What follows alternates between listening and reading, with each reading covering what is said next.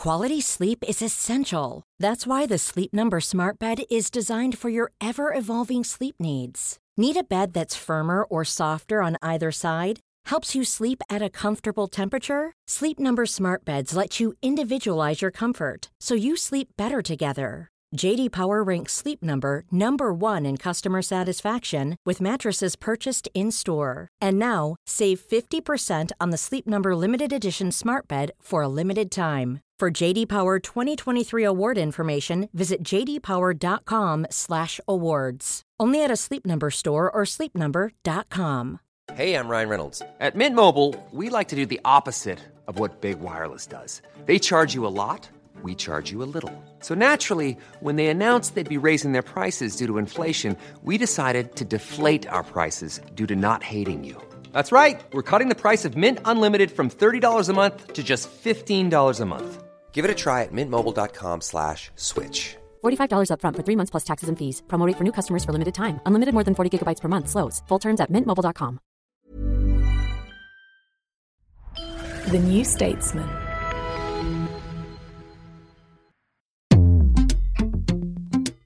Hi, I'm Rachel. And I'm Anoush. And I'm Ben.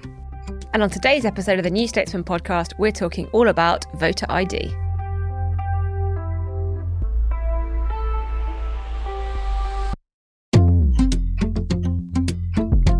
The local elections in May are going to be the first time that voters across the country are going to need to show a form of photo ID to cast their vote. This follows a law passed last year and some pilots that we'll talk about in a bit. But I kind of want to start with how we got to this point, because Britain has never really had a culture of voter ID.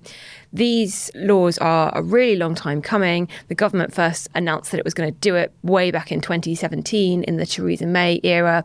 This followed a report in 2016 which had some recommendations in it, which was itself the result of an inquiry into the 2015 elections, or some elections that took place then in Tower Hamlets, where voter fraud was an issue. And that's how we got to the point of this solution being tried and imposed.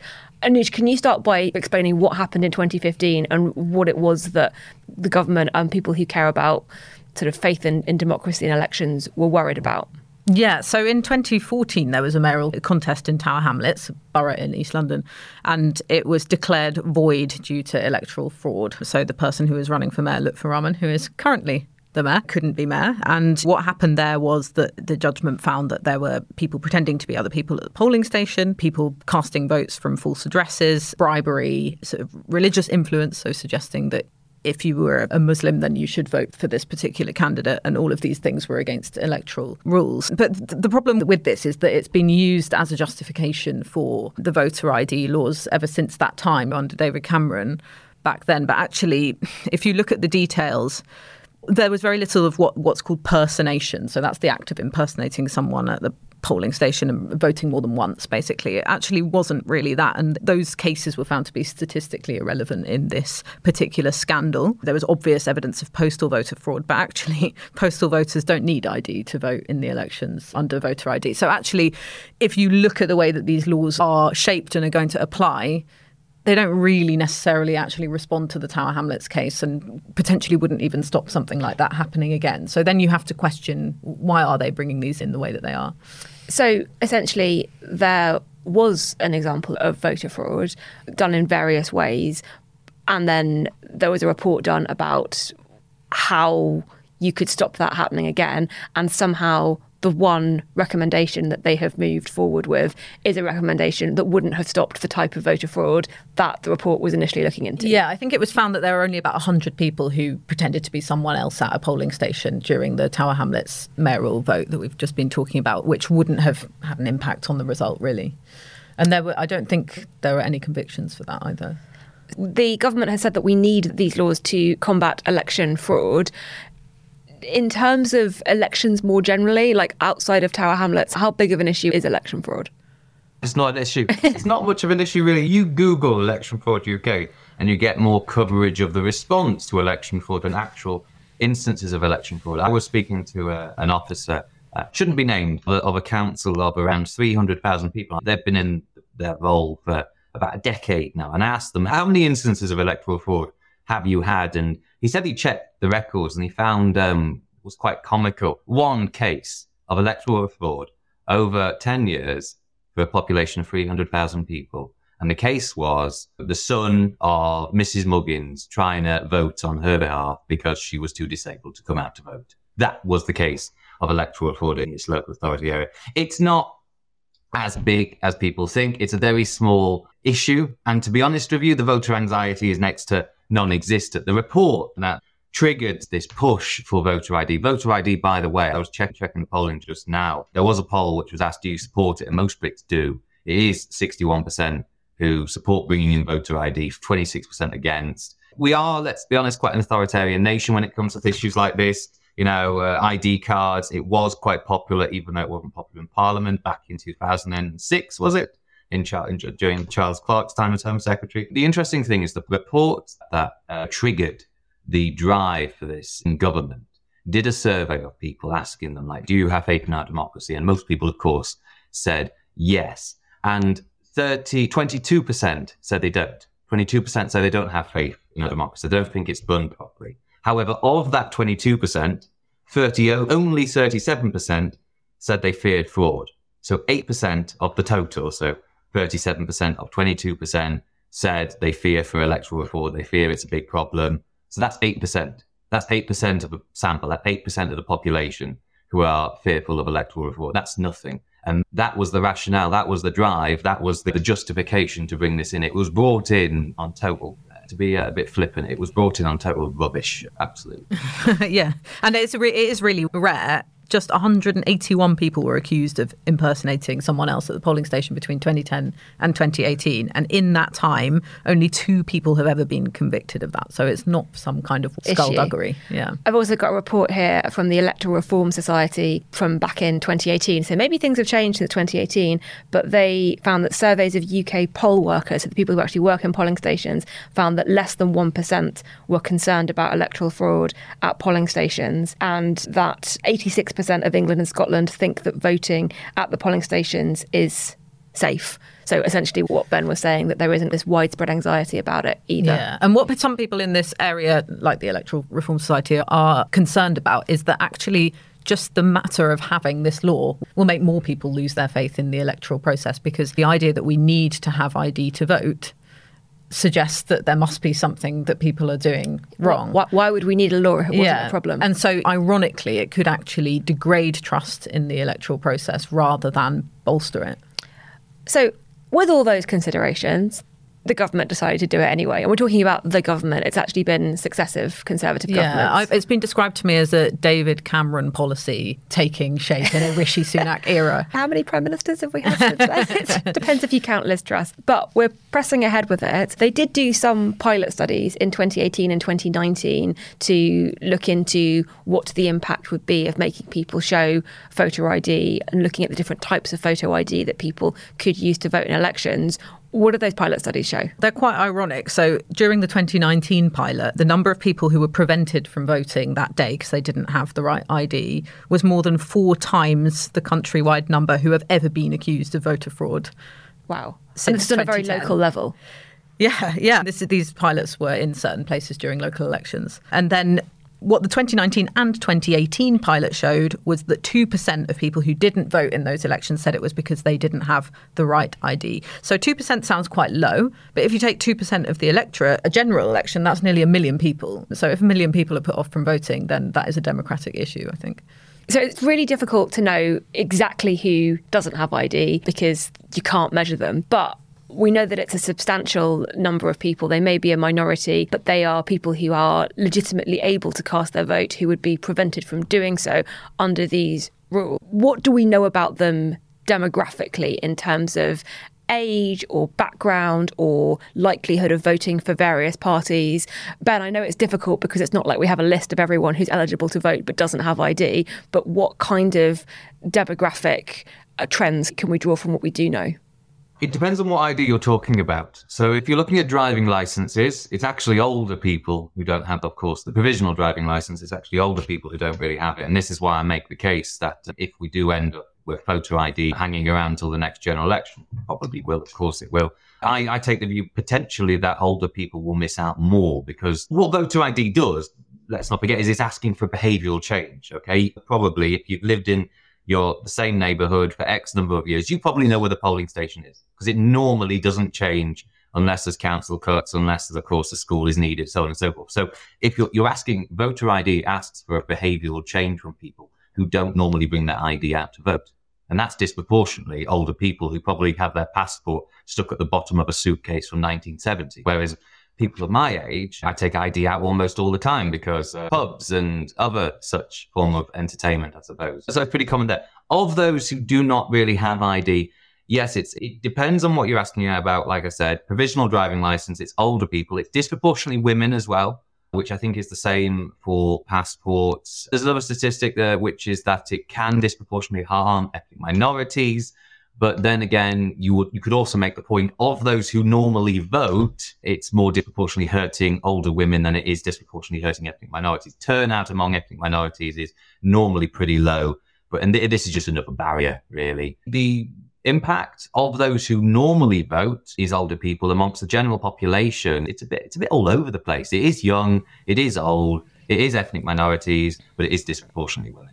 I guess we could be talking about two slightly different things. One of which is, who are the people who just physically lack a photo ID because they've never applied for a passport, they don't drive, and they don't have one of the other forms of ID that are acceptable, because there are a couple of others, and they don't have it and they're stuck. The other group of people are people who might have it, but who don't know that they have to bring it because the communications around this change really haven't been that great. I don't think I've seen national billboards or adverts on primetime TV saying, by the way, you're going to need ID to vote. And it's worth saying that there is a form of voter ID that you can apply for if you lack a passport or a driving licence. And it's a way for people to get this that's free so they can still vote.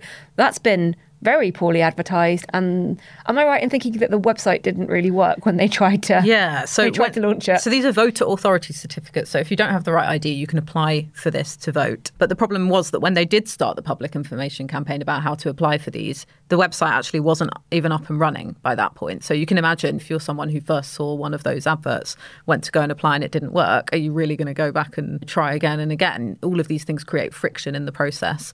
And I think public awareness, Ben will probably know more about the figures on this, but I think it is actually fairly high compared to what people were actually expecting. But nevertheless, within electoral administrator returning officers, there are concerns that people will turn up at the polling station and not realise that they needed ID, and may even get so frustrated to the point that some local police forces have been basically mobilised to come and try and be on standby in case tensions bubble over. So if that's the extent to which they're preparing for these elections, it shows that there are issues here with the communication to the public. So you went and spoke to some people who work at polling stations about the way they're preparing for these changes? Yeah, I was told anonymously that lots of returning officers are telling their local police forces that they're worried that there's going to be tensions because of voters getting frustrated and angry at the polling station staff. And apparently this is a big conversation that's going on among the people planning these elections. Someone said to me before they'd just take your name and now they're like bouncers.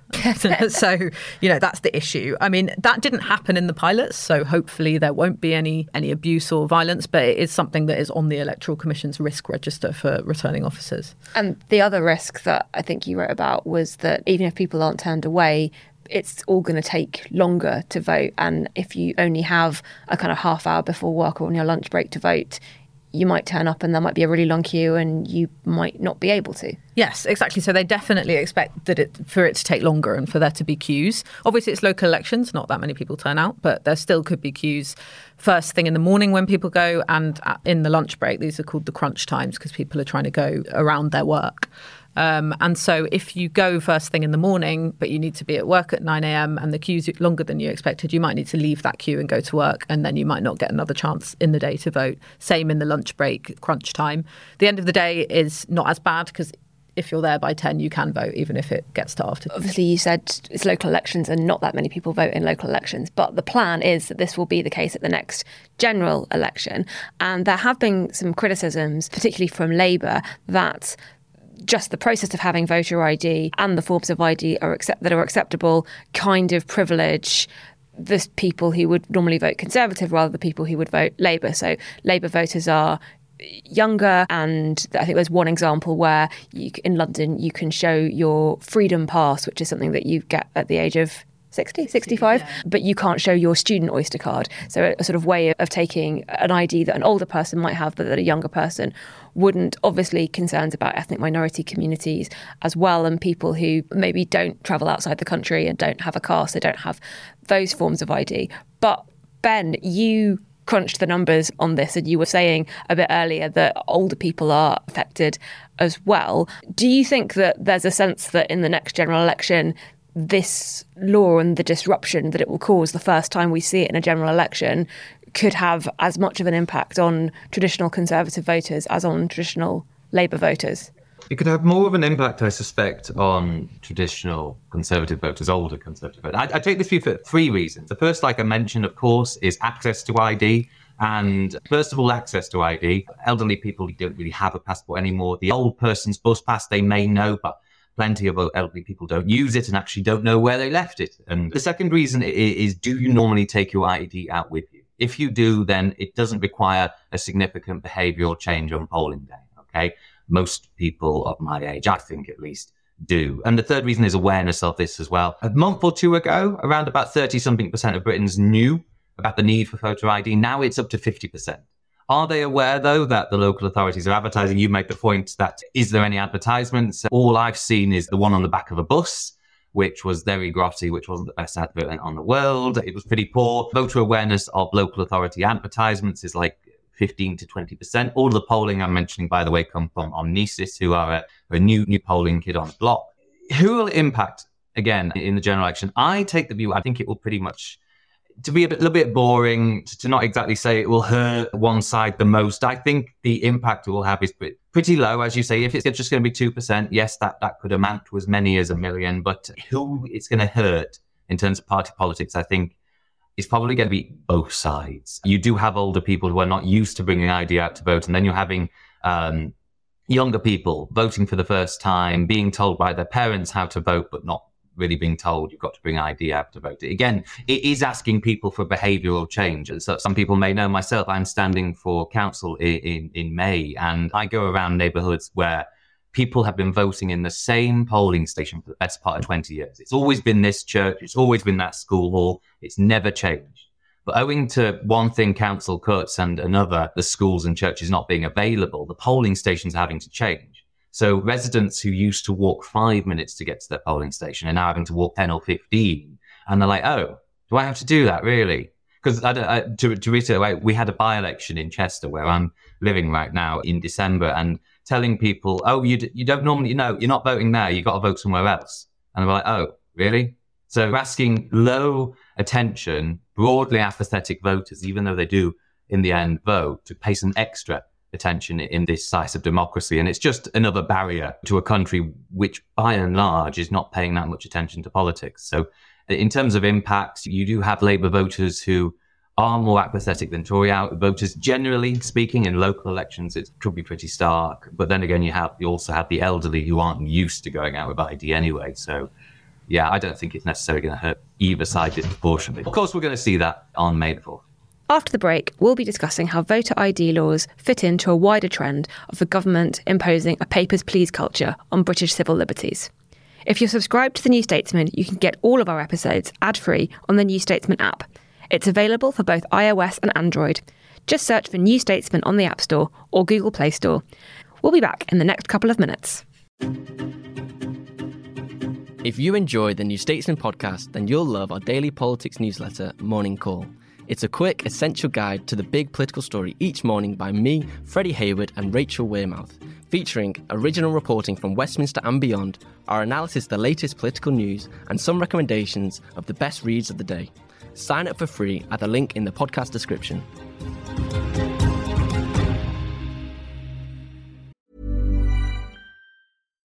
Millions of people have lost weight with personalized plans from Noom. Like Evan, who can't stand salads and still lost 50 pounds. Salads generally for most people are the easy button, right? For me, that wasn't an option. I never really was a salad guy. That's just not who I am. But Noom worked for me. Get your personalized plan today at Noom.com. Real Noom user compensated to provide their story. In 4 weeks, the typical Noom user can expect to lose 1 to 2 pounds per week. Individual results may vary.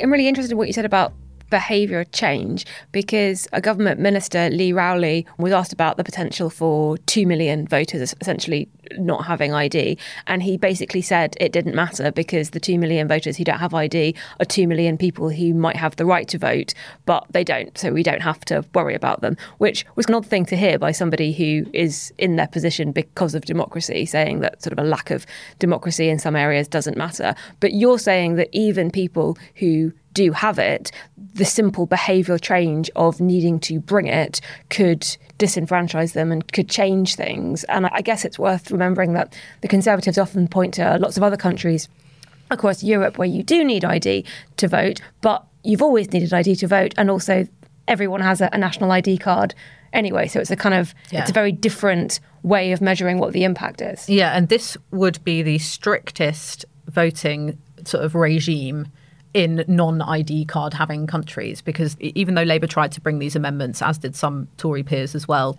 you have vouching systems in some countries where someone can come with you, and if you don't have your ID, they can vouch for you if they've got their ID. Or like in America, you turn up, you don't have the right ID, so you can't vote, but you can come back the next day. Obviously, we can't have that because we count our votes overnight. The fact that we don't have any of those amendments on this legislation means that it is actually going to probably be the strictest version of this voting process. So it is probably more exclusive than others. It's really interesting what Ben's saying, because I think the perception is that the Tories are trying to rig it for older people because older people are more likely to vote for them, and they're also more likely to vote as well. And actually, if you do look at the list on the Electoral Commission's website of people who are most impacted by this, trans and non-binary people are on there because they may have changed their identity and don't have the identification that they need.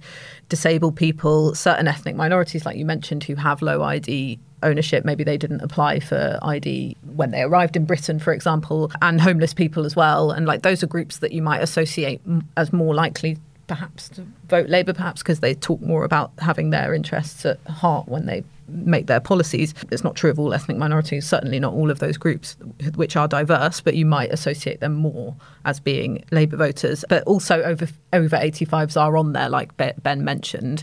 And actually, I was speaking to someone about this who has been talking to a number of people in different parties about the issues of voter ID. And they were saying that actually Tory spads are particularly worried at the moment because it could hit elderly women, like Ben mentioned, who don't have ID. This was described to me as the wives of majors whose husbands do all the driving and sort out all the paperwork. So quite sexist there, but there is a slant that suggests that elderly women could be more impacted. The last thing that I just want to bring up with this is it's a very specific law that's about elections and how people can vote, but I think we should see it a little bit in the context of some other things that are going on with the government legislating to restrict rights and freedoms that we didn't really think about. When I was interviewing Jodie Beck from Liberty, which is the organisation that looks at human rights and civil liberties, she put voter ID in the same basket of legislation as things like all the protest laws that we've covered, the police crime sentencing and courts bill and the public order bill that would do things like make it illegal to wander past a protest with a bike lock or give police the powers to shut down a protest if it's too noisy. So there's that element of it. There's the anti-strike legislation that Rishi Sunak has been quite keen on, this idea that if rail workers and nurses are going on strike because of pay, you can just legislate to mean that it's illegal for them to go on strike, and that's a more practical answer than actually sitting around the table and negotiating. And I don't want to get too catastrophizing about it, but there is this kind of sense that things that we took for granted, the fact that in Britain we don't have a papers, please culture, we don't have national ID cards, we do have a sort of strong history and culture of civil liberties. Over the last couple of years, we are seeing that being chipped away, and there are always those who make the argument that we need to do this to keep our streets safe or to keep the country running or to safeguard the integrity of our elections. But if you look at the evidence for what they're doing, it just isn't there. Yeah, people will say this kind of policy is un-British. I don't even know if that's true anymore because of all of the things that you've listed. We had some of the strictest lockdowns as well that people forget. So, maybe we are a country that our impulse underneath it all is for a papers, please culture. Maybe that's an anachronistic view of Britain that we're not like that anymore. Anoosh and Ben, thank you very much. Thank you. Thank you. You've been listening to the New Statesman podcast with me, Rachel Cunliffe, and my colleagues Anoushka Kellyan and Ben Walker. We'll be back on Thursday discussing the week in politics. Follow us on your podcast app to make sure you get new episodes as soon as they're released. You can also watch the video from this podcast on our YouTube channel. Just search YouTube for The New Statesman. We're produced by May Robson.